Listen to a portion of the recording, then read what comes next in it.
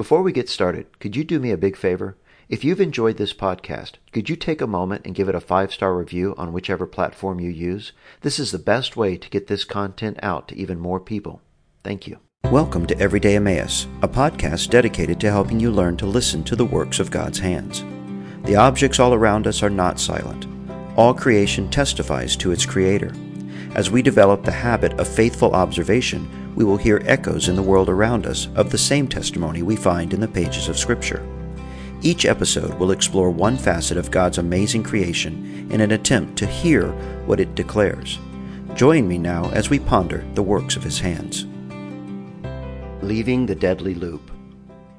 In a recent online discussion I was having, the idea of God is love came up, with the intention of showing that a particular doctrine I was holding could not be true because God is love. I'm thankful for conversations like these because they cause me to dig into what Scripture actually teaches, and I find that usually the problem is not that we don't go to our Bibles for our doctrine, but that we import so many definitions into the doctrines we find there. Since the focus of Everyday Emmaus is to discover the many ways our God reveals Himself in the works of creation, I would like to take this article to explain how the universal contempt of selfishness testifies to the reality of our tri-personal God, and in the process, hopefully understand a little better what it means to say that He is love. Selfishness is bad. This is a universal sentiment. Well, it's universal when it comes to our practical interactions with one another. We may sing with Whitney Houston that learning to love yourself is the greatest love of all, but we take exception to this concept when another's self-love causes them to cut in line in front of us. Indeed, this is the fundamental problem with the human race, its inward bent towards self. Give a wordless infant a toy to play with, and then watch as his neighbor, a few moments later, decides that he'd rather have it. The righteous indignation of the first regarding the finer points of private property policy will be vigorously expressed, and usually with sudden explosiveness. And but for his tiny frame, there would likely be bloodshed. This altercation discloses two salient facts. We don't need to learn how to love ourselves, and we don't like it when another's self-love interferes with ours. Self-love is the deadly loop in which all of humanity is willfully and woefully wandering. How can we escape it? Enter the gospel of the one who is love. What does it mean to say that God is love? And how does this really help us? When we say God is love, we usually assume the focus of that love is directed primarily towards us. Often the adoption of a particular religion is little more than the co-opting of some deity's help in our personal project of self-fulfillment. We even memorialize such sentiments in our worship songs with lyrics like, "He thought of me above all."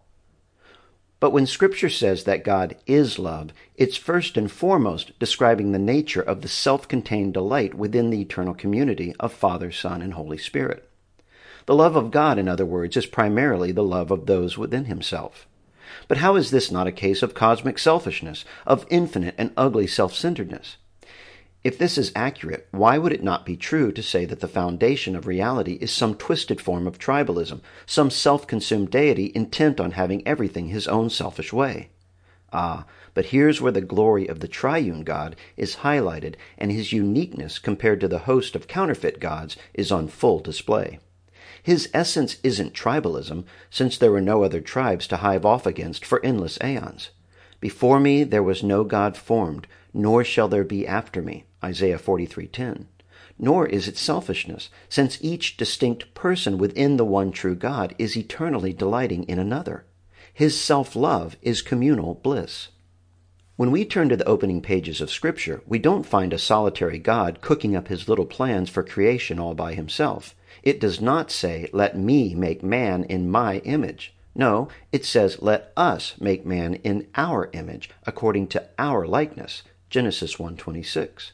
Our very being, and that of all creation, is the outflow of the communal love shared between the persons of the Trinity. Proverbs 8 beautifully describes the fellowship between the Father and Son in the making of the world around us. "The Lord possessed me at the beginning of His way, before His works of old. I have been established from everlasting, from the beginning, before there was even an earth. When there were no depths, I was brought forth. When there were no fountains abounding with water, before the mountains were settled, before the hills, I was brought forth. While as yet He had not made the earth, or the fields, or the primal dust of the world. When He prepared the heavens, I was there. when he drew a circle on the face of the deep, when he established the clouds above, when he strengthened the fountains of the deep, when he assigned to the sea its limit so that the waters would not transgress his command, when he marked out the foundation of the earth, then I was beside him as a master craftsman. I was daily his delight, rejoicing always before him. Proverbs 8:22-30. From this we can see that the very fiber of reality was formed by the fountain of God's loving delight within himself. He did not create out of a need for fellowship or any other lack. Creation is the overflow of his own unfettered fullness. How different is this from all the other world religions? We do not live in a universe created by the lonely Allah, who existed without company for untold ages till he made the worlds. Nor are we here through the divisive actions of warring gods, separated by their very natures. No, we feel the intrinsic cohesiveness of the world around us because it was made by the eternally cohesive God. Why is selfishness wrong? Why is isolation the pursuit of fools? Proverbs 18:1. Because the very foundation of reality is corporate. The essence of creation flows from the society of God. We recognize the heinousness of selfishness because we are made in the image of the triune God, whose focus has always been on others, the others who have eternally been within himself. This is why it can only be said of our God that he is eternally love. When we come to the unbeliever, therefore, and tell him God is love, it is not an invitation for him to bring one more source of pleasure into the orbit of himself. No, it is calling him to leave his own self-love and to join in with the eternal love of God. And it is the Spirit of the eternal God alone who can make this happen.